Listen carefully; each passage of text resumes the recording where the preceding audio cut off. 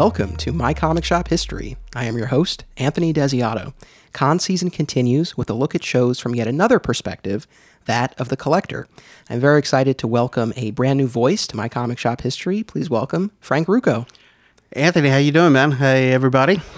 This is great. Thank you so much for being here. I'm excited to bring you into the My Comic Shop History fold and have you speak for the collectors out there who go to these shows hunting for items, hunting for grails. I think this will be a lot of fun. Oh, yeah. No, definitely. It's pretty much like a year-long preparation because I think all the conventions, they're so spread out. It isn't like, okay, everything happens right now. Because, you got San Diego Comic-Con that's coming up. That comes around, maybe June or July, whatever case may be. And then you've got your, Philadelphia Comic-Cons. You got your smaller conventions out in the area, Northeast Comic-Con. You've got the one coming up in Connecticut, I believe. That's supposed to be a really, really, really cool one. And then cutting around, you've got the smaller ones, the more themed ones to the brand, G.I. Joe Comic-Con. That's the final one coming out this June, the end of June. So that's going to be the final one put out by the G.I. Joe Club. And you got October coming around where you've got the big one, the New York Comic-Con. So, yeah, it's exciting. It's just planning your time, putting in your vacation days for work, making sure you've got the time set up. And then now you're getting, I think there was, what was it? I think I looked at toyark.com. That's another great website. They're showing the San Diego Comic-Con, some of the exclusives now that are starting to show up and everything. So everybody's getting their pads and paper and wondering, how am I going to get there? Or who can I ask who's going there? And, the pre-sales start coming up on eBay and everything. So, yeah, it's definitely, our wallets start screaming. Yeah, there are so many shows. It's interesting. I mean, that's something that, often when I think about that, I think about it from the perspective of, people who are putting on shows or vendors who are going to shows. But from the fan, customer, collector perspective, yep, it can almost be a burden as well because again, as you were saying, you have to budget your time and your money. Yes. That was something that I try to follow. And, speaking for myself, but, I'm sure other collectors out there probably would agree with me, is you have to live. I think when you're a collector, you have to live within your budget. It's great to have these things out there on our shelves to show off and have our fortress of solitude, our room for thinking and everything. You have a bad day, honey, I'm going into the room, You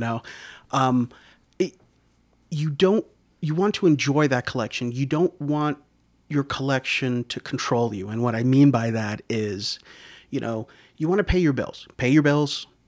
Put, food on the table, take care of your family, whatever case may be. Then after that, you want to save money, put money away for a rainy day. And then that little extra money, you save it up. You get yourself, a collectible, be it a comic book, a baseball card, a toy, or so, whatever case may be. And you got to manage it right, because you don't want to have it where you've got something that's so great, I finally got it's great, and then a couple of months down the line, I got to sell it. Well, why? I have to pay rent. I got to pay a car bill. Just be like, you know what I mean? You don't want that to happen in your collection. And I'll tell you, it's a fine line. It's a fine line because with a collection, you have an emotion attached to it. Same thing, they'll say that with a house.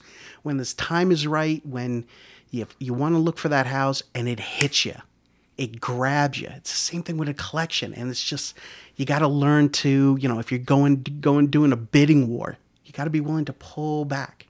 You got to be willing to walk away from it, and it's hard. It's really, really hard. And you find yourself sometimes, it's just like, you got this great collection, but, I'm in debt for $4 or $5 grand on my credit cards.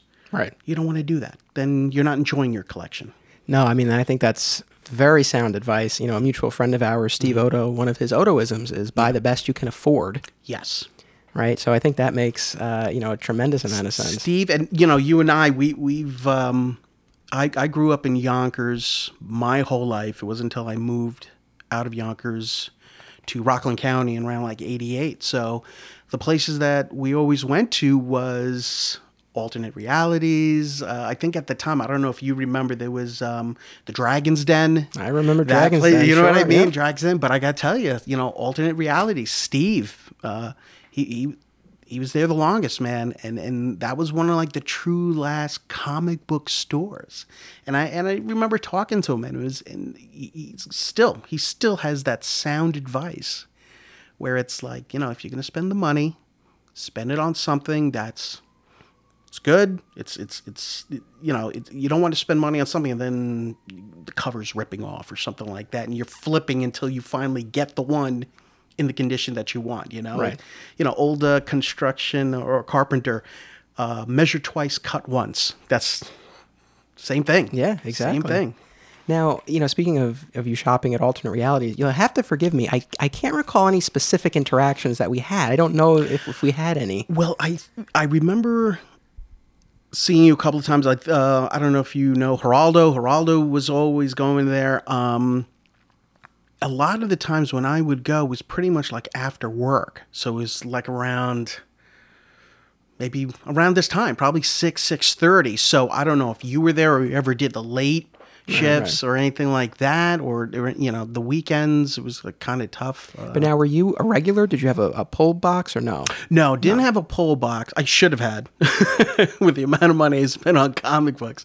I should have, but yeah, it was, great times. Great times. Yeah. Well, I'm excited to talk to you now. It's funny. I was thinking about this because in looking back over previous guests I've had on the show, pretty much everyone else I've either known very well personally before the recording, or it's a creator or a convention organizer or a retailer, and I can do a fair bit of research. Yep. In this case, I was able to do some recon on you before this, but for the most part, I'm really just excited to get to know you and chat and learn about what you do. And what's cool for listeners of the show, you kind of bridge the gap across the various seasons of the show because, again, you were a customer at Alternate Realities. You're a collector. That was our theme for season 2. Yep. Last season, we talked about other comic book stores, and I know, obviously, you've been to other stores. Yep. And then this season, conventions, that's really the driving theme, and I know that's a big part of what you do. So this is a great episode. I think it really brings everything together. Definitely. So I said you're the collector, you're a collector representative for this episode. I mean, there's a lot to unpack here, and I want to go back through some of your collecting history and all of that. But what do you collect? I collect, let's see, my favorite has always been G.I. Joe. So that's what I grew up with. I'm a kid of the 80s. So definitely G.I. Joes. Loose, that's what I've always played with, things like that. My second from that is Transformers. So the original, the G ones, I still have the ones that I had as a kid. Star Wars, definitely. I would have to say those are my big three. My G.I. Joe, my Transformers, and the Star Wars. Little bit here and there then of little pop culture things from, I've got a couple of the 18 figures, a 3 3/4. Got the Mego 3 3/4, Bo and Luke Duke and the General, a couple of Spawn things here and there. Big on Voltron, Robotech, anything big bots, combiners, just something about those. Those are awesome. And then your Marvel and DC, DC Classic Universe, your Marvel Legends. So those in diecast. If you really want to put 1 in 18 diecast cars, comic books, baseball cards. Not a lot with the baseball cards now. They've kind of nosedived. Pretty much anything after 1980. It's nothing really spiked with that. Yeah, man. Yeah, the cards are fun. I don't know that I've ever even talked about this on the show. I must have at some point, but I was a huge basketball card collector. Oh, okay. In elementary school. I still have them. They're in a box in a closet. I don't really know what to do with them. I don't think there's anything that's necessarily worth much. I go through them. That's the biggest thing also is with documenting, I guess, what I collect. I have an Excel sheet.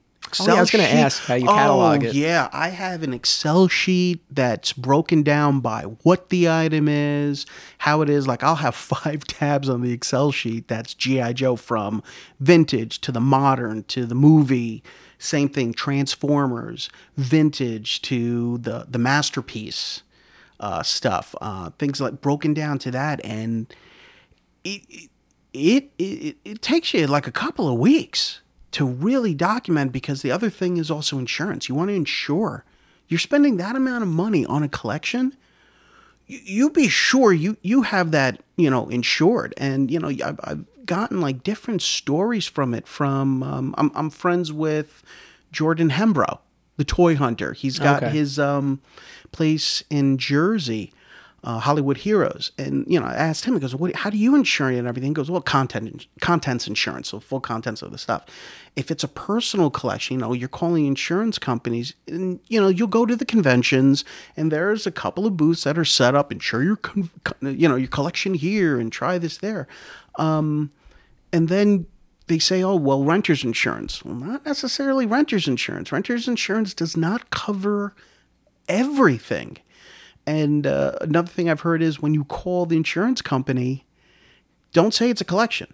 What they perceive as a collection is totally different what we perceive as a collection. Oh, interesting. You tell them, and it's funny, you tell them, because what do you want to insure? My toys.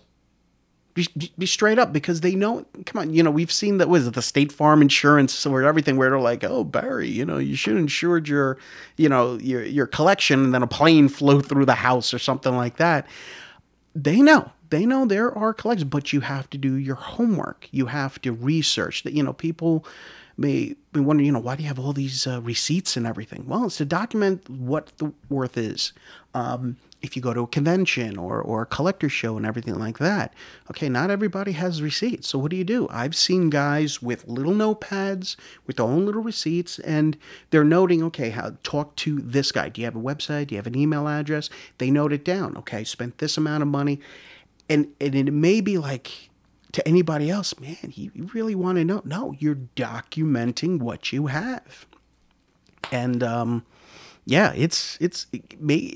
having a collection it's fun, but it's also cumbersome. You got to maintain it. Yeah. It's a lot. It's a second job. It really well, I mean, on that note, and I know you have a catalog, you probably could give me a specific number, but I mean, generally speaking, how many pieces are we talking about in this collection? And if it's cool with you, I would love to throw up some photos on the Facebook Oh my God. page, Yeah. No, I'll definitely, would love to see it. Oh my God. It's funny. I have it on a separate drive that's in the car downstairs. I should have brought it off, put it on your lap, and just be like, oh my God. A couple of thousand pieces. I mean, and you know what? For me, that's a lot. To other collectors, they'd be like, "Oh man, that's one room." That you've and like I said, I'm humbled. I've got a simple room, high ceiling, cathedral ceiling. I'm able to put a lot in there. Yeah, and you have everything displayed. Oh, right? I got everything displayed. Like, there's some stuff that, you have mint and card. I tell you, mint and card is a disease because you get started in it. I started really, I guess, consciously thinking I'm a collector. This was in 96 when Power of the Force was reintroduced by Star Wars. All the figures had muscles. And that's when my friend Jeff got me into it again. And I think that's when I consider myself, I'm collecting. Other than that, I was just like, I still have my toys from when I was a kid. Right. It's like you had these toys growing up. You played with them? Yes. Played with. Enjoyed. That's the way to do it. Well, that's the thing. I mean, like, unless it's something rare, like I recently got at JoeCon last year, a 1982 carded Snake Eyes, the straight arm. So that's, that I'm leaving carded and everything. But I like it that it's been played with. It's been enjoyed. There's a history behind it, and unless it's like something really, really rare that it has to be, I'm like, okay, I got to have that box. I has to have it. I open it up. It's not the vintage stuff, right, but yeah, I mean, like, everything's all modern. It's all modern stuff. And, some people may argue, would be like, yeah, but, that's what they thought about the G.I. Joes and Transformers, and look at them now. They're being graded. There's still some being found that are sealed. And yeah, but for me, I'm 45. Me and my little lady, we got our own house. We don't have kids, but I'm Uncle Frank to all my friends and kids. My nephew, love him to death. I took him to Toys R Us before they started doing the sales. First time being Toys R Us kid. Open them up, have fun, display them all and everything like that. But it's it's amazing. You makeshift these different shelves and furniture and old stuff from my grandmother and makeshift shelves that are like, oh wait, I can make something out of this. You know, an old stereo rack system. Oh, that's going to be a small little display. You find a way how to like modern, organize everything, and it's something to be proud of. When your friends walk in, they're like, dude, this is like a toy store or a comic book store. I'm like, okay, I've achieved greatness right now. Everything's good to go. Yeah, no, that's awesome. This is, it's really fascinating to hear this. This really ties back in with the second season of the show, which was all about collectors and collecting behavior and the completist mentality that drives a lot of us. And, that's something that, as a collector, I've cooled considerably from the way I used to be with comics and statues. Not so much toys, but definitely, again, the comics and the statues and now pops to an extent. Yep. But, it's just always interesting to hear about these things because I know, you use the word disease. It can be an addiction in a lot of cases. But just as far as the notion of, opening them, taking them out, playing with them. I saw you at Aw Yeah a few weeks ago in Harrison for the big creator signing. And we were talking outside about this whole idea and about how these figures were made to be opened. Yes. And that's, there has been, this is what's great when you go to the conventions or you may have your meetups. There's another great meetup called the Tri-State Vipers. And it may sound like a motorcycle gang, but these guys are awesome. These are G.I. Joe collectors in the tri-state area of New York, New Jersey, Connecticut. And each year they set up for a meet and greet and meet your fellow Joes, or Cobras, whoever your faction of loyalty is. And it's awesome. And, you're buying and selling there, but you're also having some barbecue food and everything, just chilling out, having a drink, eating a burger, talking about Joes, and the conversations and the debates. Like, you'd think you were, something political was behind it, but you're talking about toys and collections and when you were a kid and you got this and Bill had the aircraft carrier and me and Chris and John, we brought our Sky Strikers and our Skyhawks and we always, and you know what I mean? And it was just so much fun. Yeah. But the debate on, no, it's a toy. No, it's a collection. Oh, it's got to be mint in box. No, open it up. And it's heavy debates. It truly is a heavy debate, and you got to honor that. You got to honor that where you've got passion, you've got loyalists from vintage stuff to you have a lot of people that are doing like customs, like the O-rings. Like you've got some great people that are bringing out, keeping the O-ring alive, and then people will be like, no, that's a repro. No, that's a custom. No, it's a stand-in. It's whatever it is. But the fact is, it's really intense talking over this. So yeah, man. You get somebody, a purist on the wrong side, and just say, it's a toy. How dare you? You think you did something offensive, and there's a passion behind that. From all lines, not just G.I. Joe, but Star Wars and Transformers and Star Trek and My Little Pony to Hello Kitty. The toys that made us. You've got that show that's on Netflix. Oh man. Yeah, it's true. I would agree that passion is that common denominator, regardless of which philosophy you subscribe to. Yep. Going back to our mutual friend, Steve Odo, the former owner of Alternate Realities, I think you make him a little nervous sometimes on Facebook when you post about these things that you're opening because he, for him, he keeps everything sealed and locked away. So I think you make him a little nervous. The posts, and I'll be honest with you, I've calmed down with the posts a lot. I'll be honest with the whole thing with Facebook. And again, you're talking with people who you haven't talked to in a while and everything like that. But, I had my original page since 2008, and I was nuts on posting everything. Post, And then, with the whole thing with Facebook getting breached and all that stuff, and then them giving you a chance to do your data download and everything like that, they're scared the heck out of me. Because I'm looking at how much stuff I posted, and it got to a point where I'm like, okay, I got to organize this, close this out, blah, blah, blah, blah.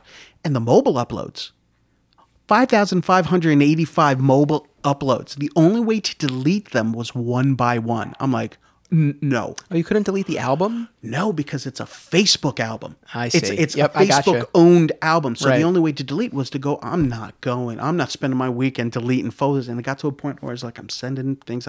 Here's my new page. But you think I was promoting for something? And it took a while because people were like, oh, Frank, did you get hacked? I'm like, no, this is legit. Oh, okay. They're asking me questions, private messages. Okay, on this day, what did you say? Like, what company did your girlfriend work for? And who was one of the people that were they're there? really And I'm like, testing you. oh my God. And I was like, that was the only way to do it. And I'm being more conscious about what I'm posting. But Steve-O, let me tell you something. He was just like, Frank, you're killing me. Oh, Frank, it's like you're stabbing me in the heart. I'm just like, I'm sorry, dude. I want to touch it. I want to play with it. I want to put the different heads on it, things like that. But yeah, it's hysterical. It is hysterical. Were you ever into the Kenner Superpowers line of action figures? Yes. Because that's something that holds a very special place in my heart. I only have a few of them, but, Yes. and I've talked about this on the show before, listeners will be familiar with this, but the Superman figure from that line was the very first Superman anything that I had. And Really? I've always talked about how I got into comics with the death of Superman, but, and it was only when I was really reflecting on this that it clicked.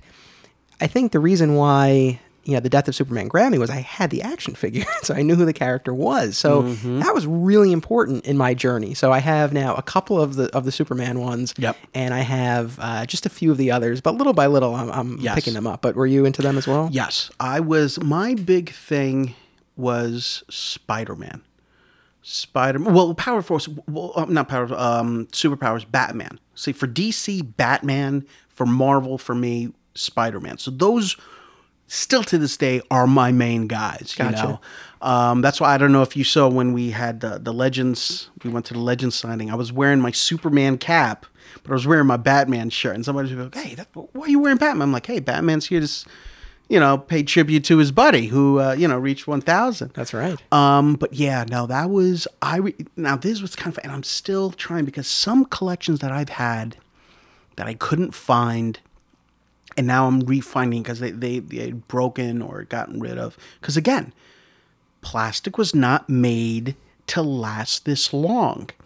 I remember when I was a kid, and I think it was Amigo. And I don't think it was the Fortress of Solitude, but it was the Justice League.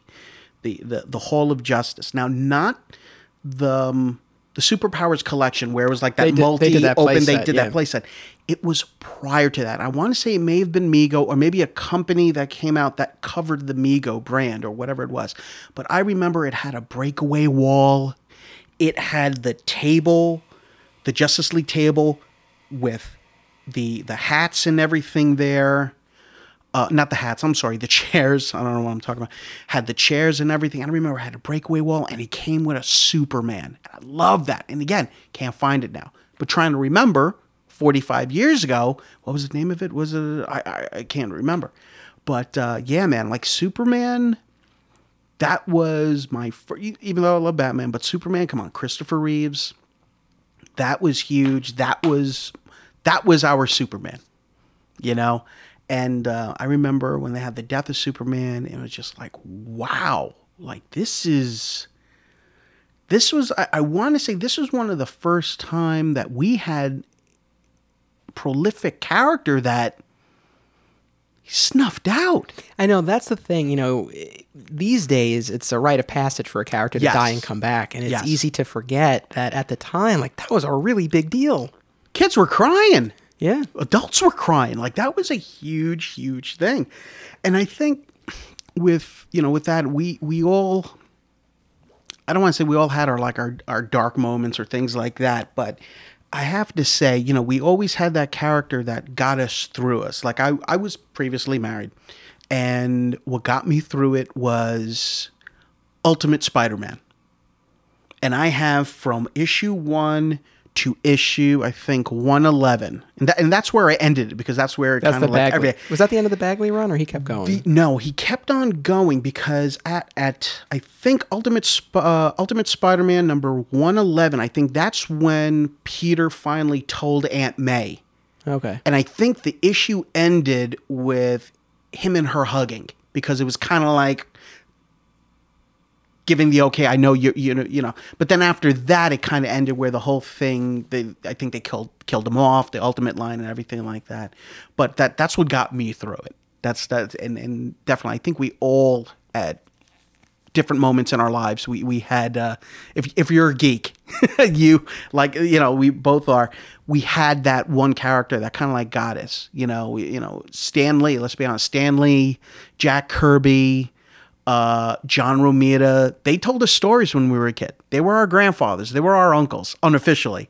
But they told us when we were supposed to go to sleep at night, and we had the flashlight, and we had that comic book rolled up, because we didn't care about it being creased. We didn't care about it being dog-eared on the corners. And if anybody doesn't know what dog-eared means, it's when the bottom flares out, be it on a carded card, figure, on a baseball card, the corners feather out, because you probably flung them, stuck them in your baseball, the bikes in the spokes, and just made the motorcycle sound with them, or you flip cards. That's what my uncle and my dad used to do in the playground. That's what we did. They told us stories, and they got us through from either a hard day at work, or as a kid, a hard day at school. Yeah. Oh, that's a wonderful sentiment. I mean, I agree. And, I hadn't announced this yet, but I'm planning to do a book club episode on the death and return of Superman. Cool. I'm going to do it November. I'll release it on the day of the anniversary of the release of Superman 75. Nice. It's something I've wanted to do for a while, and this past year would have made the most sense because it was the milestone anniversary, right. But that's okay. So I'm excited to do that and talk about the story and what it's meant. So I got to ask you, what is there a bucket list of Superman items that you want, that you've always wanted?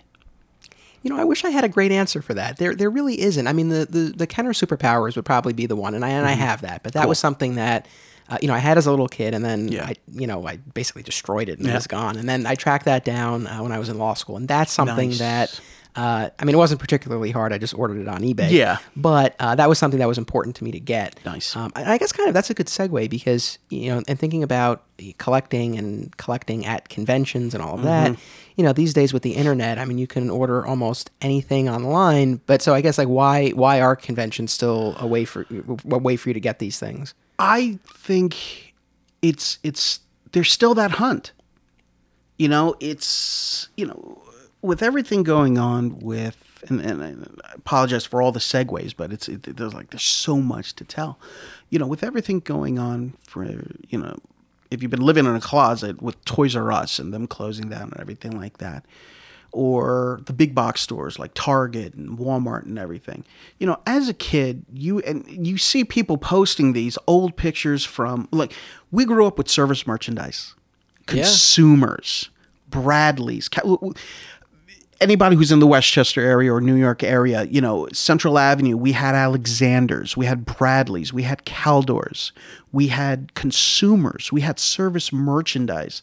Plus, at the time, we had Sears, Macy's sold toys, usually only during like the Christmas time and everything. But we had catalogs full of toys that we were able to get, we were able to order. If we gave a list to our parents, I want to get this, there was a good chance they found it because there was so much. They filled those pegs. There were never peg warmers. Everything was equally distributed in those boxes. They pulled them out and you knew it was there. Nowadays, it's hard to find it because of minimum standards of what you had to order from Mattel or Hasbro or things like that. A lot of stores now, they don't want to, it's all about cost efficiency. So they don't want to be stuck with all this product. And usually the way it isn't somebody just the way it used to be. Okay, I need to order more of this and more of this. I need to get 5 of these, 2 of these. No, the system, there's an algorithm where the system's going, okay, we need more of this, more of this, more of this, more of this. It would have to be, you would have to go to Jersey, buy everything that was on the peg warmers, go to New York, return them all there, and then that New Jersey store where you took everything off, that's when they know, okay, now it's time to order more. And the hunt, it's you have a better chance of just ordering online for us as collectors. Ordering it on Amazon, timing it just right, going to HasbroToyShop.com, at the time, going to Toys R Us, Walmart website, things like that. But for a kid, I'm sorry, there's a big difference between a toy aisle and a toy store. And that's a perfect example of my nephew who's a year, 4 months, doesn't know anything about his store. I took him to Toys R Us right before they started doing the sales. I was in there for over an hour, but he picked out a toy, picked out his first tricycle. So yeah, that's, you miss out on those. But taking from that, you go to the convention, you can still have your hunt. You can still have your list and like, okay, I gotta look for this. I gotta get 181, I gotta get 129, I gotta get 300, I gotta get this, that, I gotta see if they have this. A lot of the conventions, it's more of loose, complete, or boxed items. More of the themed conventions like PowerCon that's coming up, that gears towards Masters of the Universe. You have JoeCon, TFCon, that isn't there anymore. I think Hasbro's going to have their HasCon. They had that the prior year.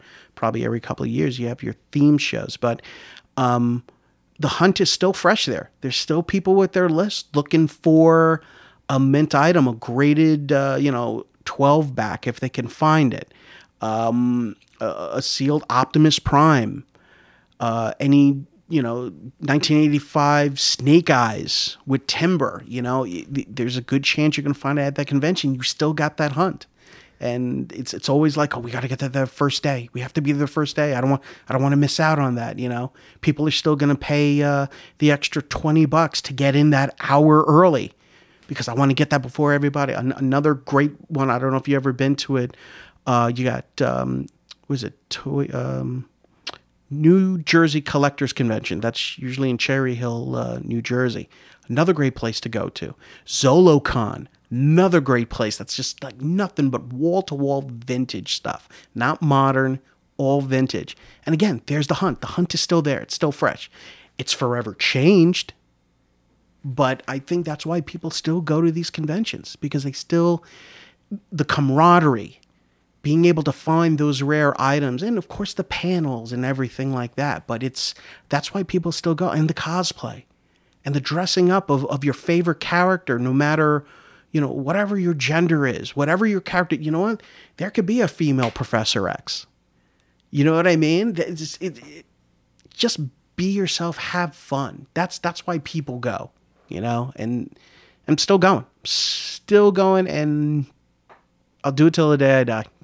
Yeah, so tell me more about your convention experiences. First, I guess just to kind of put it in context, roughly how many shows are you hitting a year? I'm hitting about, and this is simple for me, but I'm probably hitting 4 or 5 a year. I've slowed down a lot. The biggest one was New York Comic Con. That's the big one. Going to Celebration, Star Wars Celebration, that's awesome. The JoeCons. And then you got the small, like I said, the theme ones, like the New Jersey Collector Convention there. You got the Wayne Show. That's the first Sunday of every month in Wayne, New Jersey. You got New Jersey Toy Show. That's also there. RetroCon. That's another one. That's in PA. NJ ToyCon, that's the other one. Gotcha. But yeah, my holy grail of going is I've yet to do San Diego Comic-Con. I've yet to go.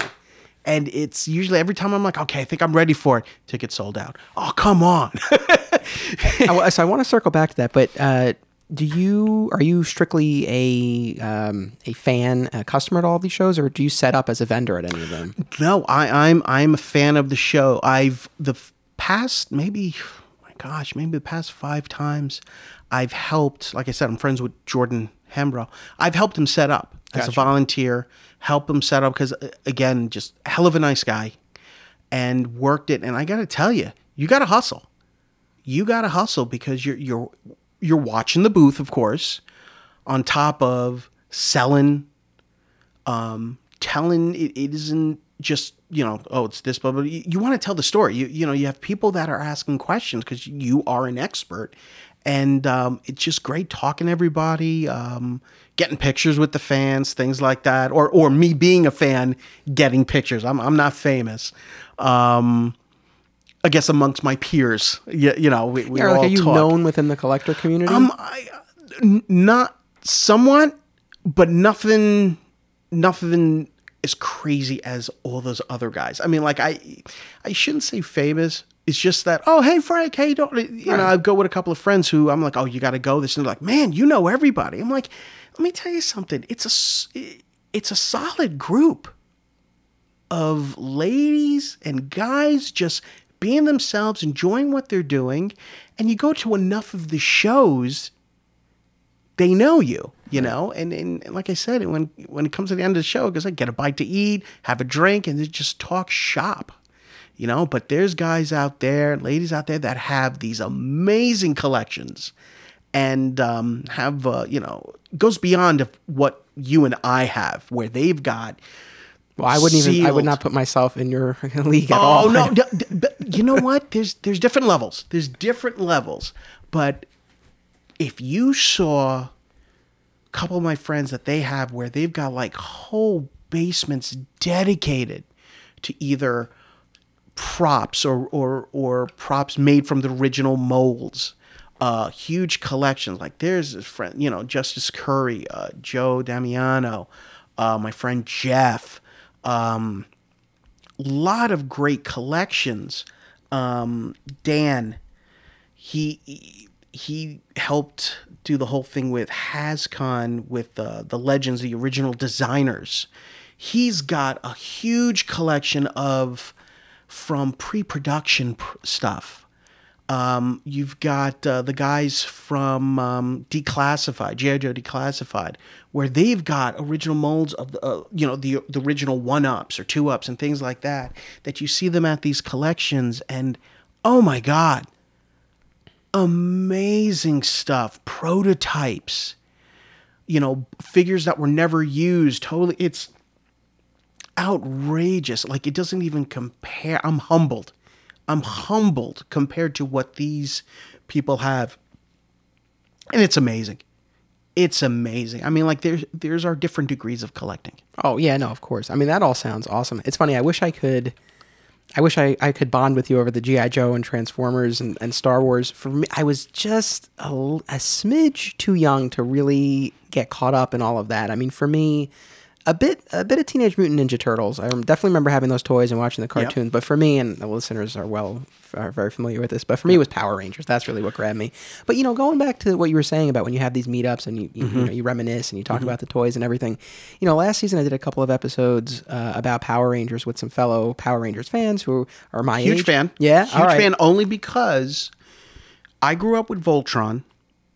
My brother, who is 10 years young, he's my half brother. He's still my brother. 10 years my younger. He was into the Ghostbusters, the real Ghostbusters, Power Rangers. He had everything up until Zeo. Okay, so all that Mighty Morphin stuff. Oh, he had all that stuff, and then he got tired of it, but he sold them and took that money and put it towards his house. Good for him. You know what I mean? So, but that's what got me, because it was that's the other thing. There's always that teamwork and everything like that. But yeah. Ghostbusters, Power Rangers. I don't know if did you get any of like the legacy, like the ones that they re-released through Toys R Us? So that was very tempting, but I held off. But they are there. Yeah, I couldn't help it, because compared to the original, still awesome stuff with the plastic. The die cast on these, where, pennies to the dollar compared to the Bandai, Soul of Chogokin, all of those. Oh yeah, I had to. And I think I got it only because it was like, that was a moment that me and my brother shared. Because at the point I was making, decent money. And anytime they came out with a Zord, I have to get it. And at the time, the Zords were going for what, $35, $40? So it was just like, Mike, I got you another one. Oh, great. And it got to a point where it was just like, stop, I'm not really into them anymore. Yeah, but it's one of those things. Yeah, I mean, so those figures, I mean, I had them all, and they were loose, and they were played with, and eventually, I think we just sold them at a garage sale. Those I kind of wish I still had, or even just a few of them, like it'd be cool. But, when we did those episodes last season, and I was talking about this with people who shared that passion, I was talking about it for the first time in decades. It was really something, and it was just that shared passion. Like, it warmed your heart really again, cool. Right? Yeah, I know. It's, to talk about things that it's like, I always thought about this, but like, you never talked about it with anyone. Yep. So it's really cool. And then as far as, again, going back to the collector behavior of this, we talked about how a lot of collectors do have that completist mentality. I mean, do you describe yourself as a completist? I mean, how obsessively do you need to have everything, or not at all, I suppose? I'll be honest with you. For me, the extent of being a completist would have to be of that item. So if I had a figure, I would have to make sure, all the accessories were there, and I had the file card. If it was the vehicle, I gotta have to have those blueprints and complete and everything like that. But I'm not a completist to the point where I need every figure complete, every vehicle complete from every wave of every year, going up from 82 through 91. I don't need everything. It was the ones that really caught my eye. Right. And same thing with the Transformers. I didn't need the Headmasters. I didn't need the what was it? Not the Headmasters, the human ones, the ones that went to the shells of the body. I forget what it was. It was only ones that really caught me. I'm not an army builder. I don't need 20 Vipers. I don't need 20 drivers. It was just those, I have gotten rebitten again with the whole, with the Palitoy UK versions, like the Z-Force, which are just recolors, redesign, more. But again, it's like, you got to pull back. You're like, easy. You're losing room. Yeah. It's hard. It really is hard. So I know you said, you had these toys growing up, you played with them, and then in the 90s, that's when you became a true collector. And then has it been consistent since, or have there been periods where you dipped? It's been periods where it dipped, because again, I've gotten to a point where you have to pull back. You got to ease up on the reins. Another thing is when you find yourself, you're like, I got a new stuff. Okay, I got to put it in the closet or put it in the attic.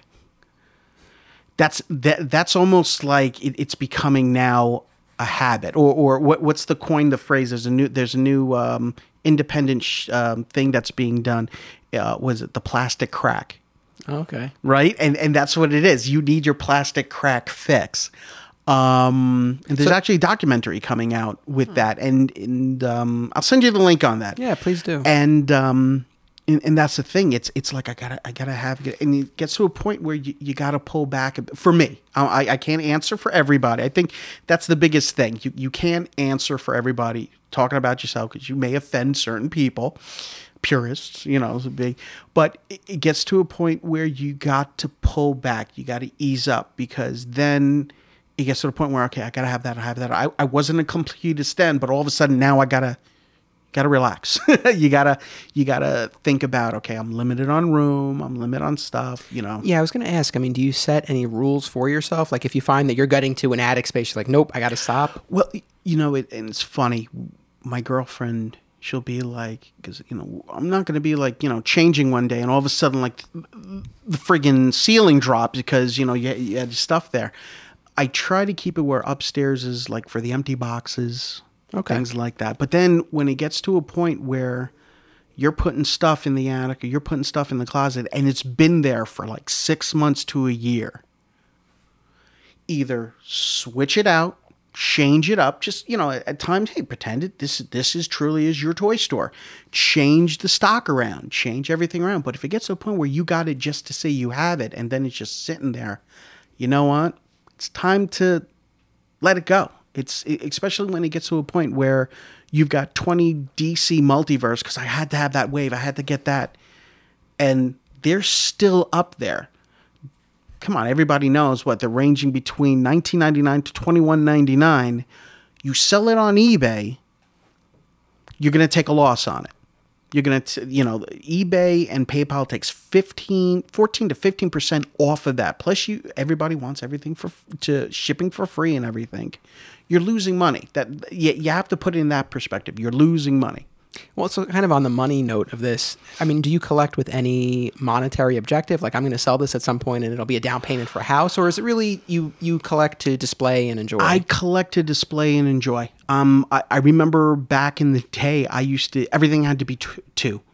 One to open and one for...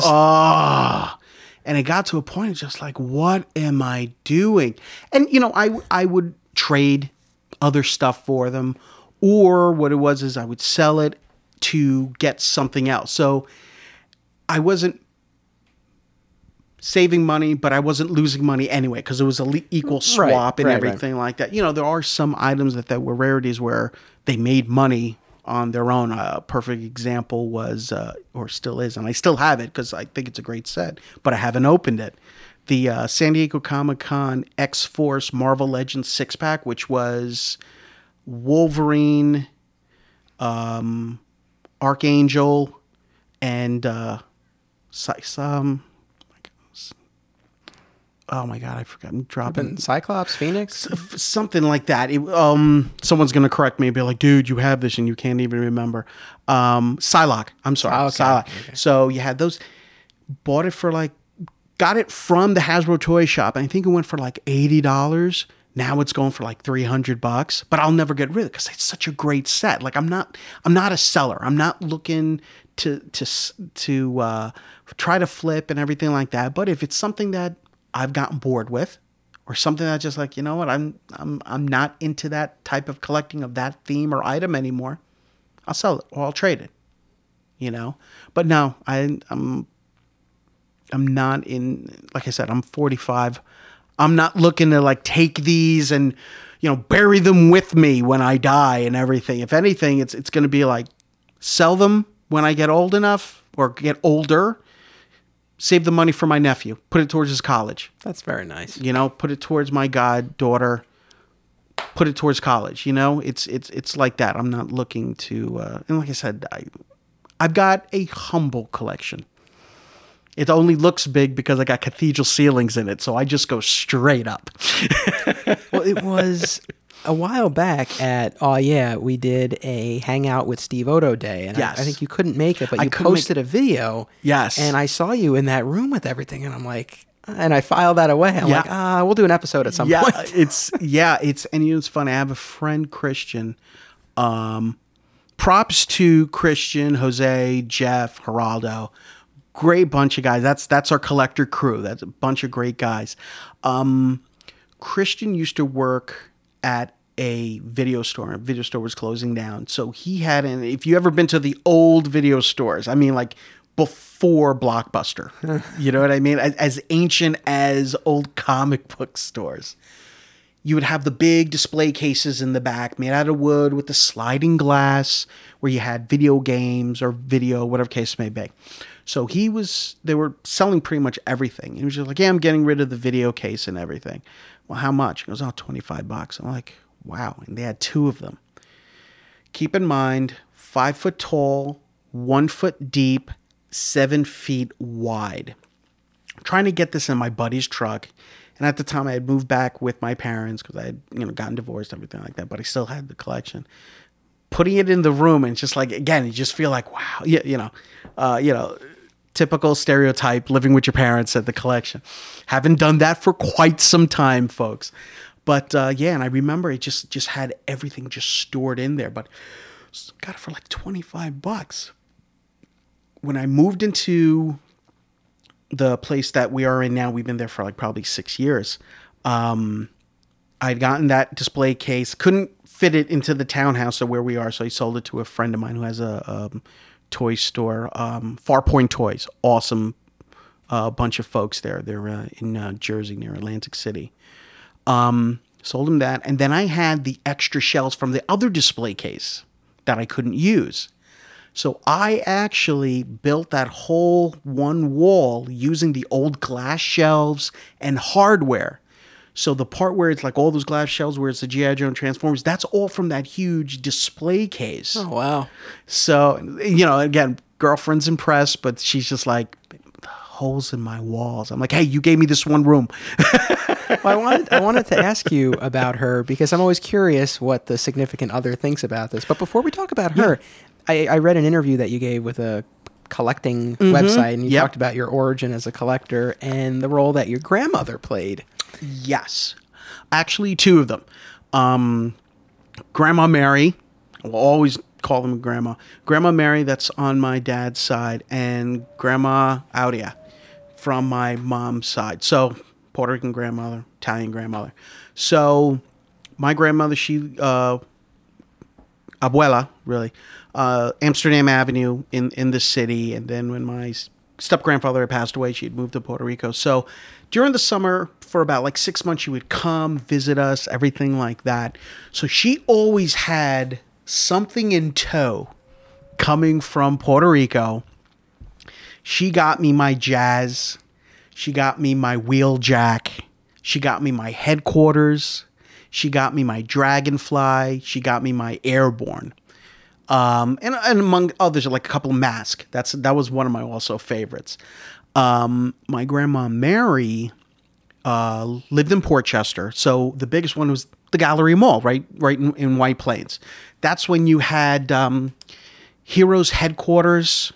Heroes World? I think, Heroes World. Was it Heroes World? That was the comic shop. That's where I got that of Superman. I'm telling you, that one. And then you had across on the other side, oh my God, Heaven. Comic Book Heaven. Yes. The late Comic Book Heaven, yeah. I'm telling you, so that, plus on top of that, you had Sears. Sears had, at that time, some awesome toys. And JCPenney's, that was the other thing. JCPenney's had some great stuff. So Grandma Mary got me my Transformers. She got me Thundercracker. She got me Skywarp. She got me oh my God, the G.I. Joe Rattler. She got me the hovercraft. Like they all control. Oh, and also she got me Web of Terror, Hot Wheels, Spider-Man track. She got me Smurfs. I still have, I lost all the Smurfs, but I still have my Azrael and Gargamel. Still have them there. She worked for the telephone company, so she got me an Ertl telephone company metal van. And little things here and there. But yeah, they were the big contributors in my life. And there's a picture of them in my toy room. 2 photos of them that I framed out, because those are my ladies. Those my grandmothers, they were awesome. Always awesome. I love hearing that. A few moments ago you mentioned, the comic book stereotype of living at home. And I feel like another stereotype is that often it's and particularly the female family members are always against it. It's nice to hear, something like that. And it's not always the case. Well, they spoiled. Grandma's grandpa, they spoil us. So, that was their revenge. When their kids used to put them through hell, they were like, all right, now there's my payback. I'm going to load your kids up with sugar and cake and cookies and toys. And then there you go. Take them. And then so flash forward to today and the girlfriend. I mean, does she come to shows with you? She went to Star Wars Celebration with me last year in Florida. She went with me to JoeCon in 2010. And you know what it is? We made a trip of it. So JoeCon 2010, we were in Rhode Island, and it was funny. I met her in 2009, August of 2009. So in less than a year later, I was just like, let's do a trip to Rhode Island. Okay, yeah, great. What do you want to do? We're going to do G.I. Joe convention. Wait, what? But again, I did my thing. She did. She's a very independent woman. Awesome. 3rd degree black belt. She kicked my ass. But she's not into collecting but she knows how important it is to me. And again, the main thing is, you know what? Let's make sure the bills are paid, the mortgage is paid, there's food on the table, car payments are done, car repairs are done. Whatever money's left over, then we have our fun. Right. No, that makes sense. I mean, I think about this all the time, and within the alternate realities community and a lot of the customers I saw over the years, and you never want to judge anyone's situation. It's like whatever works for you. But there were certain things I observed that I always thought like that would not work for me. I mean, I'm really lucky and blessed. I mean, my wife is like actually into a lot of this stuff. Awesome. Not to the same degree with certain things, though. With others, yes. Yeah. And, so like we go to the shows together and she's into the cosplay now. So like it's great. And we've talked about this. I mean, I think if she weren't into it, but she was still supportive of it, that would be fine. Yes. I think it's some of the things that I've observed that always troubled me, were situations where the significant other is clearly actively opposed to it. And I guess what troubled me about that is, clearly it's something it's important to the person. So that type of situation, I don't think would have ever worked for me. Well, I had that before. That was a situation with me when I was married and everything. But I was very lucky, and again, I'm sure you were also very lucky that we met our significant others who support us in what we do, love us for who we are. Biggest thing is, she goes, "You make me laugh." And it was funny. We had a conversation. She goes, "If I would have met you years ago and everything, I wouldn't have paid mind to you," because she was into the hard rock metal dude with the long hair and the leather jackets and everything. I am not that. I am stressed out with gray hair. You're wearing a shirt that says "Still plays with toys." Plays with toys. Again, T-shirt from Jordan at his store and everything, which is totally true of me. I'm totally not that. Hey, I'm trying to, watch my weight and everything like that. And she pushes me, and she's always telling me, "Hey, keep on, walk, go run." My dad, he's still in business in Yonkers. He's a karate instructor. So he's been doing this same business over 40 years, American Olympic Karate. And he pushes me. He goes, "Come on, just go." And he does not let up, and I may stop and pant. I'm like, I got a swig of water. Okay, great. We're going to add 5 more minutes onto you into the workout and everything. But getting back to her, she pushes me. It's funny. The biggest joke is she's never seen Star Wars before, any of them, and of course it would be like, and I'll joke around, I'm like, "Come on, let's see Star Wars." She was like, "Hey, every time when Sex and the City is playing and you come in, I change the channel. I don't put you through that, so you don't put me through that. But you know what? We'll go and watch the Marvel movies together. That's great. We got like that crew that I said. We'll all go and everything like that. And of course, she likes Thor. But she enjoys it. She takes it as an entertaining thing, an entertaining movie and everything. But I don't force it on her to like this. "Oh, you gotta like this," and everything like that.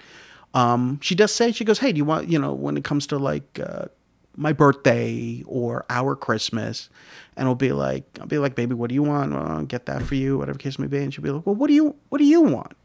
And of course it'll be like, "Do I want clothes?" "No, I want the Batmobile that just came out. That's remote control." "Okay." That's all. There you go. That reminds me. So in terms of what you're buying, I mean, at shows, but generally as well. So is it a mix of vintage stuff and mod? Like, you're still getting new stuff that's coming in? Yeah, yes, and also, being mindful. Like, I refuse to pay that crazy price for a modern. Right. If I could find it, again, at Amazon or any of the retails, or I luck out, or whatever the case may be. But I'm not stalking stores. I'm not waiting, before I go to work. I got to check out Walmart for the next 3 weeks because they said something just appeared at Walmart in California. Oh, now it's in Michigan. Oh, there was a sighting of this in Virginia. If I luck out and find it and it's there, that's cool. I try to be cost effective on that. I refuse to pay the crazy prices. With the vintage stuff, you do your homework. You do, you check eBay, you check completed items, you just get an idea. There's still going to be haggling. they're still going to be like, hey, would you, you have it for 50. Would you do 45?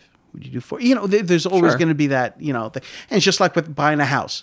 You're not going to insult them. They have it for 50. Would you do 20? I'm not going to even counter that. That's the situation we've been in as we've been house hunting and going back and forth. And I mean, you take all of that into account. Kind of the dance that both sides are doing. But like I said before, you also have to have it where no matter, even, you've gotten emotionally attached to it, but if the price ain't right, you got to be willing to walk away, right, and know something else is going to happen or come down the pipe. As far as stores, have you ever been to It's Vintage in New Jersey? No. It's a great shop. So the gentleman who runs it, his name is Alan. He's a great guy. I've had him on the show twice now. The first time to talk about his show generally, and then the second time to talk about the work he does customizing action figures. Really? He's very talented. If you follow him on Instagram, you can see all the stuff that he's been posting, and on the Facebook page. Out. Cool. I think you in particular would really enjoy the store. It's about an hour from here. It's in Mendham, New Jersey. Okay. It's so well curated. He's got a great selection. Nice. It's a great spot. I think you'd like it. It's vintage. I got to check that. We'll talk later, and I'll look that info up. Definitely, man. As far as are you into the customs at all or not? I do customs here and there, like not total. Like I'll take. I've taken a couple of the. I think when the Sky Strikers came out, I took and made the Robotech VF1S out of it, and was taking pieces of like a beat up old Matchbox Robotech jet, adding some things there. A couple of friends who do customs, like they did instead of in the Sky Striker, you got the bomb that's in the center. Somebody did a custom cast of the gun, like the large gun, that putting it in there, a custom head, things like that. Some of the Marvel Legends, because again, I got to tell you, it's gotten to a point where you could find stuff on websites, on Facebook. A lot of the pages, a couple of these folks, they do custom heads or casts where you could paint them up yourself. So doing a custom, instead of you just putting like the Plasto or the putty on it and they've cut down a lot of the time. All you have to do is do some little tweaks here and there and do it yourself. And it makes it more fun. Like I did a custom Marvel Legends blade that was supposed to come out in that wave with Punisher, but they never did. Somebody did a custom head of it. Came out friggin' awesome. I did some patches of to make a Firestar Marvel Legends using a couple of figures here and there, pieces, and it was just awesome. I mean, recently the Black Series for the 6-inch TIE Fighter that came out, I recently did it where, again, being cost effective, waiting until they went down to like $40. I did it to look like a vintage TIE Fighter with that bluish gray color with the black panels and everything. That came out pretty cool. And then again, you talk to people on these sites. A guy did a 3D print of the back thruster for the TIE Fighter. Wow. I was like, oh, dude, this is awesome. I have it hanging off with magnets and everything like that. It's one of those things where it's just to pass the time. Like I'll set it where it's like either Thursday or a Saturday. I dedicate like an hour to it and go it. So it's just the fun of doing it instead of trying to rush it out. Yeah. No, but awesome. Just these little hobbies, these little things that just keep you sane. Yeah. So, I mean, circling back to the conventions, it's funny. I don't know that we've talked about conventions. I know, right? Okay, so the focus will be conventions going forward in the next 3 minutes. I think people listening to this, I hope they'll enjoy and also identify with a lot of the things that we're talking about. But as far as the convention side of it, so like when you go to a show, like the doors open, where do you go first? I'll go. I would have to say probably to the main tables, like Marvel, DC, because usually at that point they're giving away comic books. Usually at that point they're doing the comic books. Lego, Hallmark, they usually have the exclusive because those go quick. Bandai, they're usually doing the tickets because a lot of times what they'll do is they'll give you a ticket instead of you waiting online. They'll be like, okay, here's the ticket, come back at this time. A lot of the tickets for the inkers, the drawers, the writers, Jim Lee, that's a big one. If you're not in there and you haven't gotten a ticket for the first 20, Right. you're not going to see him for that day. Frank Miller, you get online. He has the infamous beanbag. I remember I stumbled upon that line by accident. I'm like, what is this for? Oh, Frank Miller. I'm like, oh, he's here. I'm like, oh man, I didn't bring my comic books. I didn't bring my year one. I didn't bring my, all that other stuff. And they were like, oh no, he'll be here tomorrow. Oh, okay, great. What do you have to do? Oh, pull out a bean. I'm like, wait, what? They were like, oh yeah, the colored beans. I'm like, all right. Oh, you got a green bean. Get out. It's so funny. I had actually never heard about that. Oh yeah. When he's showing up, what they'll do is you get online for the bean bag and you pull out, and you could go back around again. And what they'll do is they'll limit how many times. So they'll be like, okay, for the first 10 people, and that's, I lucked out. And you get the wristband, you put it on, and then, but I'll tell you, there's people there be like, I'll give you $20 for that wristband.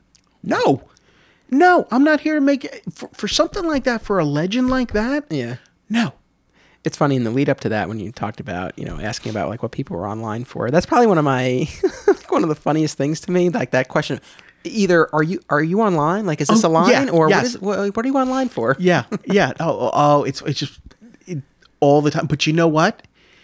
It's okay because you find it that you're doing it yourself. Yeah. And you're just like, oh man, just look at the sun, whatever. And then you find yourself like, oh man, I just became that person. So I mean, it sounds like I guess my assumption going in was, you go in just to hunt, but it sounds like you take advantage of the other aspects of conventions too. Oh yeah, well, like I said, like you're waiting on those lines for so long, especially at those big shows. Oh sure. yeah, you're waiting online, and you know what? You want to get whatever you can, and again, you get there early. And, for me, I'm like, oh, yeah, I got there at 8 or so. You got people who've been camping out since 3 a.m. I mean, last year going to the convention was during the time when McDonald's was doing the Szechuan sauce giveaway. Yeah. Me and my buddy, we walked up to the closest one that was near the convention. And this is New York? In New York. And I was like, yeah, we're here for the Szechuan sauce. They were like, yeah, see her? She was here since 3 a.m. I'm like, wait, 3 a.m. sitting on the street. Bye. That was at that point. But the conventions, I look to see any of the celebrities that are there. Get some of the artists to sign. Artist Alley, that's awesome. The Artist Alley is really cool. It's funny. I don't know if I talked about this on the New York Comic Con episode we did last season, but Artist Alley, at least from my perspective, wasn't as packed as I thought it was going to be at this past show. That's the thing with New York Comic Con. They're always changing up where it is. One time, I think they combined a lot because they're doing construction last year. So they were doing that. So it used to be over at the far end. So you had that whole galley that covered that. So now they condensed everything where it was downstairs over to the left, and it was hard to get into. So I think they limited how much. But I lucked out because there wasn't a lot of people, we were able to get a lot of signatures and signings and commissions done from artists. I have a friend, Ben Bishop, awesome guy. He did, I think it was Batman. Oh my God, it was a sketch cover, and he did I was like, the anti-heroes from Image, one guy from Image, one guy from DC, one guy from Marvel, and he did on the rooftop for me Spawn with Batman with Daredevil. Cool. Hanging out there. I was just like, oh, that is so cool. But I'm big on supporting all those artists because they're paying for those tables. And let's be honest, those tables are not cheap. No. So to have those artists come in and take their time and do stuff like that, I have no problem. $5 for a cigarette, you got it. $10 for a cigarette, $20 you got it. And I'm all for supporting these. Perfect example, and celebrities you would never think of. John Leguizamo. Got to meet John Leguizamo last year because he came out with a comic book that was based on his Freak show that was. Oh, okay. So we got the artist was there. He signed, and John Leguizamo. Again, most humble guy you could ever meet. And then you have these artists here that's just, yes, I will take that. I would love to contribute to your cause, because all these guys are independent. Yeah. So that was really some great times. That's one of the big things. If you can get any of the freebie stuff, any of the exclusives if you can, but the main thing is getting to see the celebrities, getting the artists, the talking to the writers of these. Grant Morrison, one of my favorites. And then if you can, you make it over to the right, and that's where all the toy and comic books are all there. That's the big thing. And when there's something big going on, like right now, it was funny when we saw Walt Simonson at the recent show and everything. All of a sudden it's just like, oh my God, I got to get a Beta Ray Bill. I got to get a first appearance of Beta Ray Bill. You can't find them anywhere except for eBay, but and it's just like, man. But yeah, that's the thing. It's like when something big is going on, you've got everybody searching for that same comic. Oh, and the same response is, oh, I just sold it. Or, man, I'm getting a lot of those today. Or I'm getting a lot of those these weekends. First appearance of Spider-Man's black suit. Yeah, well, like our friends at Zap Comics, they do a lot of conventions. Awesome. They're fantastic. And they'll often post like what the hot books were of the weekend. Corey, yeah, awesome. Yeah. And so I think most recently, the first appearance of Carnage has been really big. We have the Venom movie coming out. Yep. So, I mean, that makes a lot of sense. As far as, again, like hunting for the toys and especially the vintage stuff at these shows, I mean, like, what do you generally find? I mean, like, what type of selection are you typically running into? You're finding a lot of, it's mixed. It's a mixed bag. You're seeing a lot of the but I got to be honest with you, for me, I'm seeing a lot of also the modern stuff. There's a lot of modern stuff out there. There is a decent amount of vintage, be it loose, be it a mixed bag of every little bit of Transformers, G.I. Joe, Mask, couple of like the Godaiking, the die-cast robots and everything like that. Here and there, you've got your buckets of odds and ends. When you see a bucket like that, are you like, oh, this is great, I got to dig through it? I'll be honest with you, but of vintage stuff. Because if it's the modern stuff, it's like, oh, box of Transformers, 5 and under, but it's the modern stuff. It's not, But when you see a bin that's just loose vintage figures, be it you want to use it to fix an arm, fix a broken leg, a crotch, a knee, you're looking for those. You can get them for like a couple of bucks each. That's perfect. Those are great. But I'll be honest with you, it's more modern. It's a lot of what I find with like a New York Comic Con. It's a lot of modern stuff from the past 5 years, 5-10 years maybe. When you go to one of these toy-centric conventions, are you finding that opens it up more and you're seeing more of the vintage stuff? Oh, big time. I mean, that makes sense, I suppose. NJ Toy Con, Jersey Collector Con, RetroCon, ZoloCon, those are vintage. That's vintage stuff. That's there are some modern there, but it's a complete flip because it's all vintage stuff. Well, that was always the joke at Alternate Realities. Not really so much of a joke. This is what happened when people would come in wanting to sell their books, and it was like, oh, I have really, really old stuff. And, they can make 50s, 60s, 70s even, and it's, from 10 years ago. Yeah, and it's just like, oh, okay. And the other thing is, you have to understand, if you don't want to go the route of eBay or anything like that, so you go to the conventions. Because also a lot of the conventions, they're buying stuff. There's people that they have their booth set up, but they're also buying. And you have to understand, you go in there and it's just like, I've got this here. And it's sold on eBay for $50.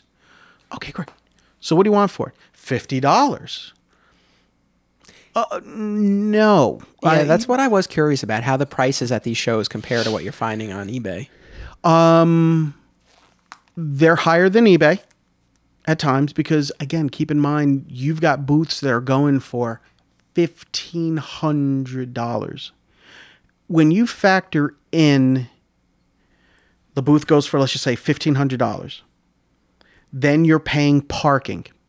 You're paying rental of a U-Haul or a truck. You got to find place to park that. You're paying tolls. If you're out of town, your hotel. I mean, and especially New York Comic Con. Oh, yeah. You know, we have one of the previous guests on the show is from a store, First Aid Comics in Chicago. You know, and they come out for New York Comic Con every year. And keep in mind, a lot of it because, hey, I'm all for unions. You know, you're protected. It's like one of those like necessary evils. You got to have it. You got to pay your dues, but you got to have it. They're there to protect you. So a lot of these, like back in the day, it used to be, you know, you go to the front of whatever the venue is and you give the guy, hey, here's $20. Let me stay. No, not anymore. They were like, no, I can't do that. I can't accept it. You got a half hour to dump that stuff out. I'm being harsh by saying dump that stuff, but it's like you got a half hour to get that stuff out. Go. And then you got to break down on that Sunday. So Sunday is, I think, what is it? They're open until probably around 5, I think. Yeah, it's not right. That's the early around day. 5. You got to be out of there by 7. So you got guys just hustling, breaking down, blah, blah, blah, blah.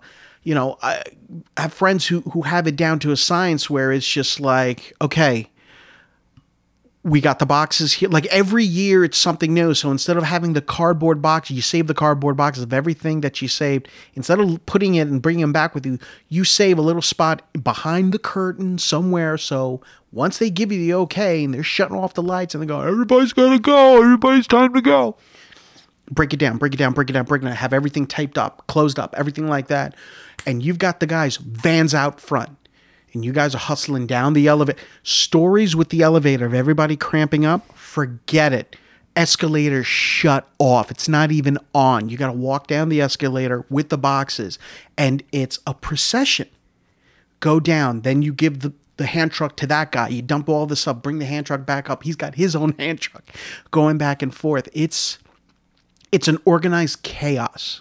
Right. I think that's the best way. You know, it's interesting as you're talking about all of the, you know, factors that a vendor at a show has to contend with. And again, you have the perspective of, you know, helping out at booths and then also being there as a collector and customer yourself.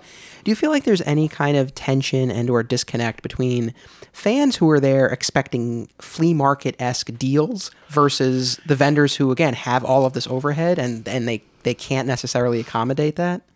You know, you do get a perfect example, I think they use the word the look-sees, where it's just like, how much is that? Oh, this is great.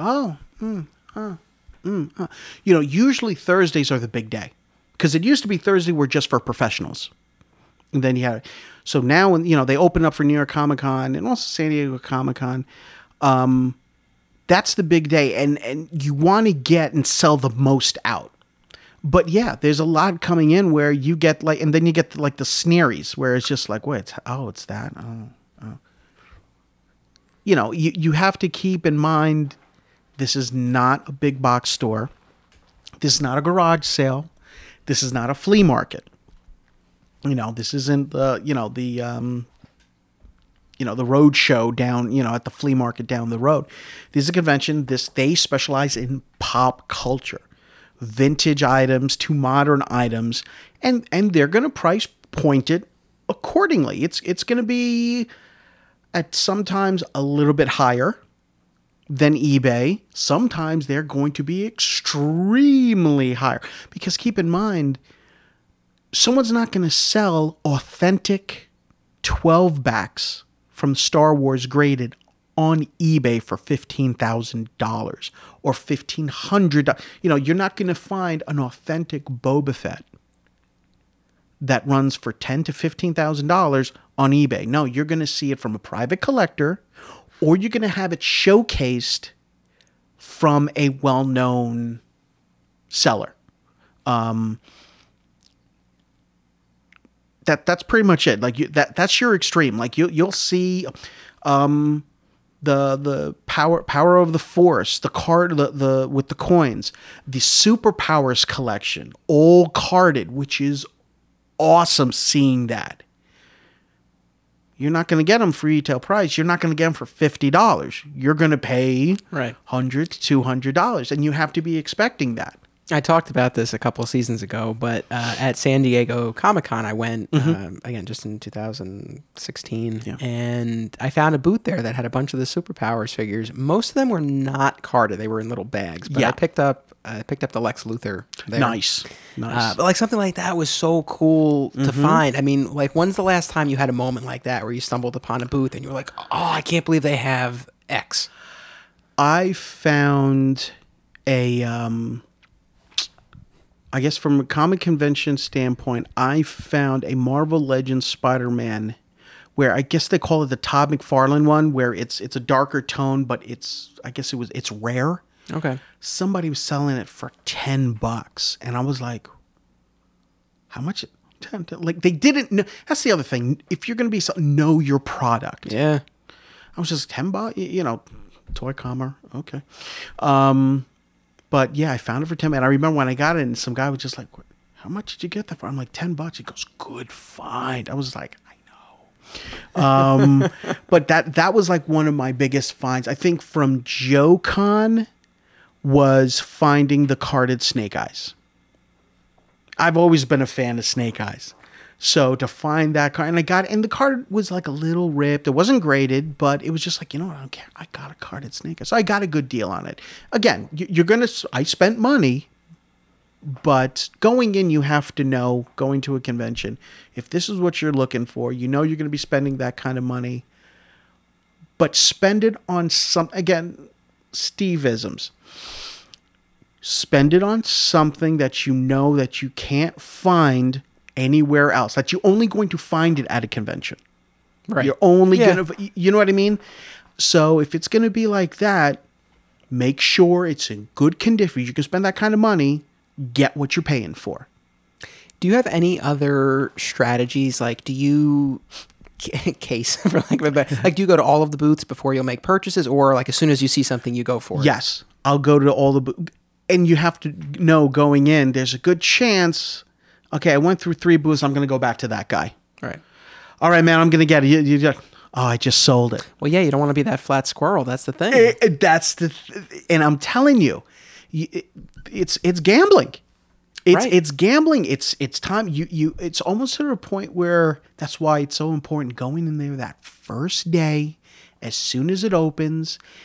And you have to set a strategy out. You have to know, like, the greatest app that New York Comic Con has is every year they come out with a new app for that year, and it breaks down the exhibitors, the artists, everything it is. I'm telling you, and they give it to you a while. Yeah, the apps are solid. Yeah, I use them for, ReedPop, they put on, obviously, C2E2 as well, and a bunch of other shows. But I've used the app for C2E2 at New York Comic Con. It is very helpful. And it's there for a reason. You have to plan everything out. If you know you're going in there for and it's kind of hard because you can't go in there knowing I'm going to do everything. You're not. I could not agree more. And especially with those biggest shows like New York and San Diego. I remember the first year I went to San Diego Comic-Con, this was 2011 at this point. And, well, it was 2011 at that point, too. Yeah. But, I guess what would surprise me was how much of the day I killed, just waiting in line for a panel. And it is one of those things, like at those shows in particular, like you really do need to prioritize.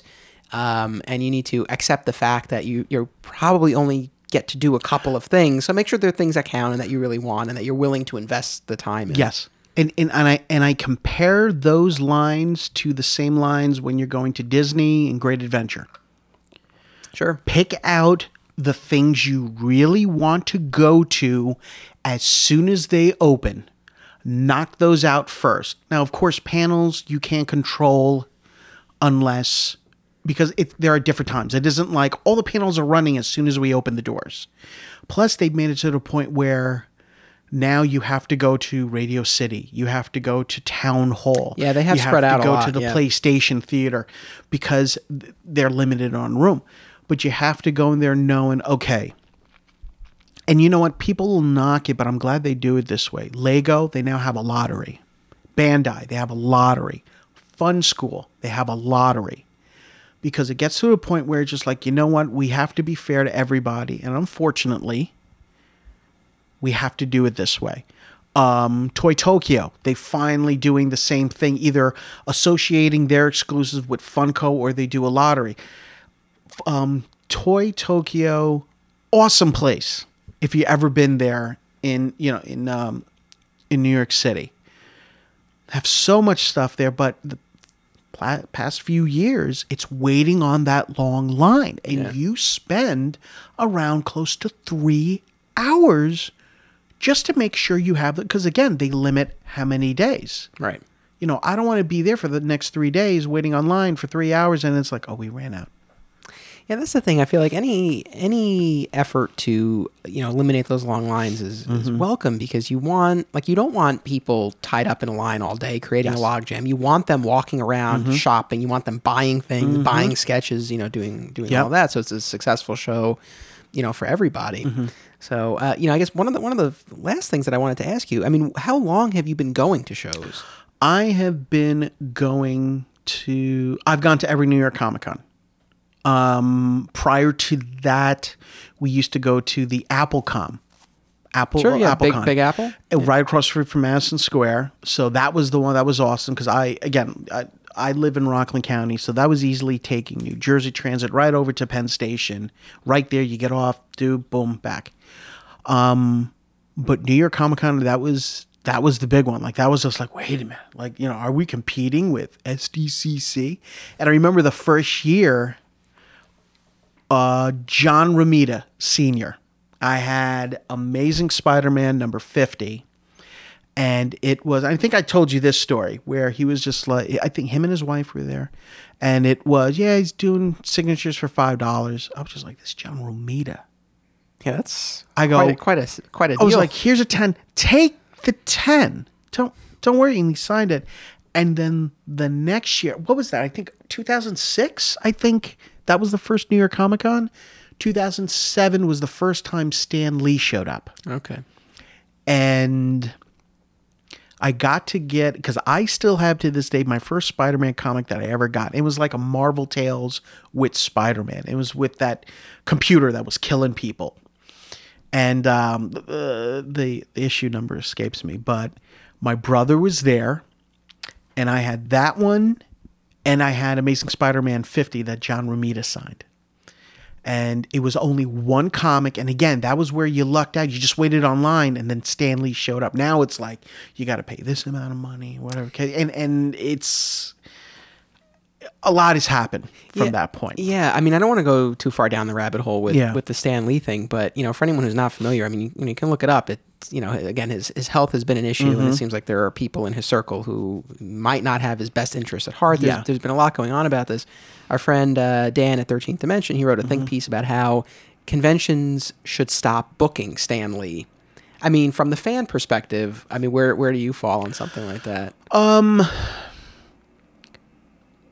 Because it genuinely seems like there's an issue here, and it's like how should it be addressed? Well, it comes one of those situations where it's like, man, that's not right that they're doing, however it's being handled with that. But then again, it's just like, oh wow, I'm getting a signature from Stan Lee. Like you have to break that to sound being greedy versus, don't. That's a 95-year.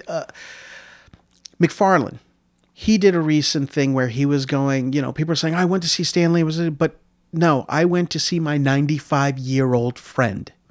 That's what it's coming down to. The man is 95 years old. The way I see it is, you had all that time to get a signature from him. If you don't have one by now, why'd you wait that long?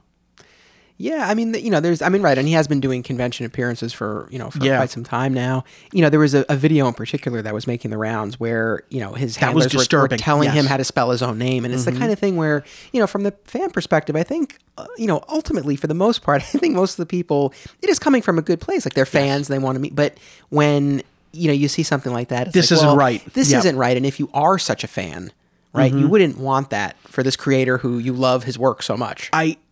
Like I said, when it's one of those moments where you want to end it on a good point. That being said, I remember Stan Lee, the first time I met him, he signed my comic book. And again, he signed it with John Romita, Amazing Spider-Man 50.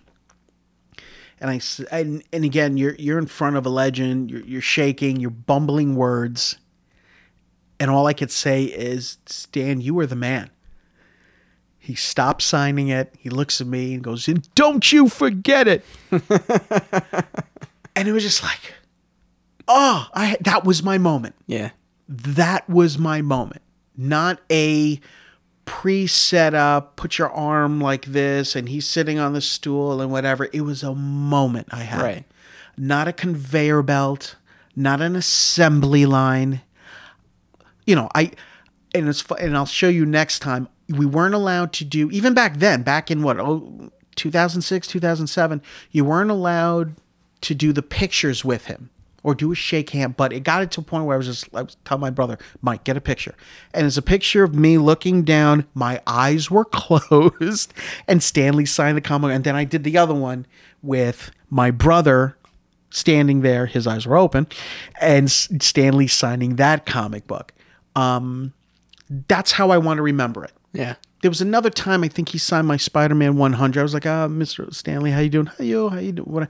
But it's there. Those are my moments. Yeah. I don't want to have a moment where it's like, it looks like he doesn't even know he's here. Yeah. You know, I want to know it ended with a good moment that I had with Mr. Excelsior, the man who read me comics when I was under the covers with a flashlight.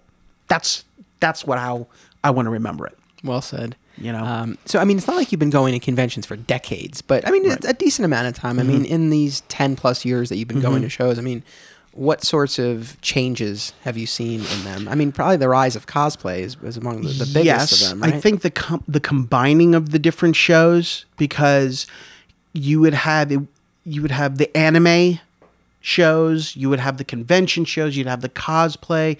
Everything now is all one. So you're seeing different, from the toy lines to, and keep in mind, and that was the big thing with San Diego Comic-Con. It's not just a comic convention anymore. No, I mean, San Diego in particular is I mean, probably the most pop culture heavy. Yeah, and that's what, you know, Reed and New York Comic-Con is. It's covering the whole scope of pop culture, from TV, movies, to the toys, to the artists, to the cosplays. It's everything. It's getting busy. It's getting very, very, very busy to the point where you gotta, we were talking about planning before. It isn't so much figuring out, okay, I gotta figure out what I'm gonna do here, who I'm gonna see. You gotta pack a lunch. You gotta pack a lot of water. Know that your shoulders are going to get worn out because you're going to be walking around, you're going to be bumping into people. Yep. You got to have you have to be patient. It's funny. I put a call out on Facebook. I was like, what kind of topics, do people want to hear about this season as we're talking about conventions? And I got a lot of great suggestions, some tied in with things that have already been in episodes or will be in future episodes. And someone just today suggested a Comic-Con survival guide. Tips for people who are going to, especially like New York and San Diego for the first time. And I like that because I guess, I've been to both of those shows multiple times now. So I guess I kind of take it for granted. But it's true. It's like and they can be so intimidating and there's so much going on. So I think whether it's a full episode or part of an episode or something like that, I think we'll do some kind of like a survival guide. I think it'll be fun. Definitely, because, and I would have to say, number one is don't go in there thinking you're going to do everything on that first weekend of you ever going there. Yep. You're not going to see everything. And secondly, you have to have patience. Whether you're a newbie to this or you're a veteran at this, because there's a lot going on. There's a lot of people bumping into each other. There's a lot to see. There's goods and bads. That's how the bad is you're going to be bumping into. You're going to be spending a lot of money, but you have to go in there. You could be frugal. You could do just the one day. You can do, if a lot of times they also have the professional passes. Yep. So for the press and, but Doesn't mean you're getting into all the venues. It doesn't mean you're getting in there any early. But I would definitely say, definitely do a survival, because there's a lot going on. And like I said, the conventions, every year it's something new. There's, whether the hype is a movie, it's a game that's coming out, whether it's a new comic book or the new thing of, I got to get Star Wars this year, or I got to get G.I. Joe this year. Like right now, G.I. Joe, there's the fan base of G.I. Joe, but what's really is fantasy. Everybody wants to do something or get into something that takes them away from their normal dues. I'm not saying it's humdrum or anything. It's reality. This is what we do. We go to work, we get up, we go to sleep. We have that little time, that little break, that Saturday and Sunday, provided we're off on Saturdays and Sundays. Some of us, we work 6 days a week, 7 days a week. At the end of the day, you want to go somewhere where you can take a break and truly be yourself, or not be yourself. That's what's great about these conventions, because you can dress up and be somebody else. It's another Halloween. It's another Halloween, and you could be somebody else. Be that kid again. Bring your kids, bring your niece, bring your nephew, whatever. Just a time to just breathe and not worry about what's going on in the world for just a little bit. Not forgetting it, just take a break from our reality that we live in and just have fun. That's the main thing I could take out of that. Not going in and going, I got to pick up these exclusives because I want to sell them on eBay. I'm going to spend the whole time. And some of us are just going to the convention to just have a good time and just be like, I'm not looking to buy everything, but I want to pick up that first appearance of Punisher. I want to pick up that first Harley Quinn appearance. I want to pick up that first black suit of Spider-Man, that first Cable, that first Deadpool. That's all my focus is going to be. Not to come out of there with bags of stuff. Everybody has their own thing, but for me, it's at this point in my life, it's just to go there and just have fun. Well, I couldn't think of a more perfect note to go out on here. Is there anything else that you wanted to say? Thank you for having me on here. This is awesome. I've been, we keep passing each other in the, be it All Year Comics in Harrison, or talking to each other on Facebook and things like that. So to be part of this and help contribute to what you're doing, I'm all for that, man. And I wish you all the luck on this. Really, this is really, really cool. Oh, thank you so much. Thank you for being part of this. Oh, anytime. I look forward to our next chat. Definitely, man. So thank you again. Thank you to everyone for tuning in. We'll be back in 2 weeks with another all-new episode. And until then, don't be a flat squirrel. This season of My Comic Shop History is brought to you in part by Undiscovered Realm in White Plains, New York. UR has the biggest selection of Funko Pops around, with more than 1,000 in stock, starting at only $5 each, as well as a large selection of rare, high-end, and exclusive Pops. UR also hosts daily card game and video game tournaments, and sets up at dozens of comic conventions across the country. Check out Undiscovered Realm in person or online, and be sure to tell them Desi Westside sent you.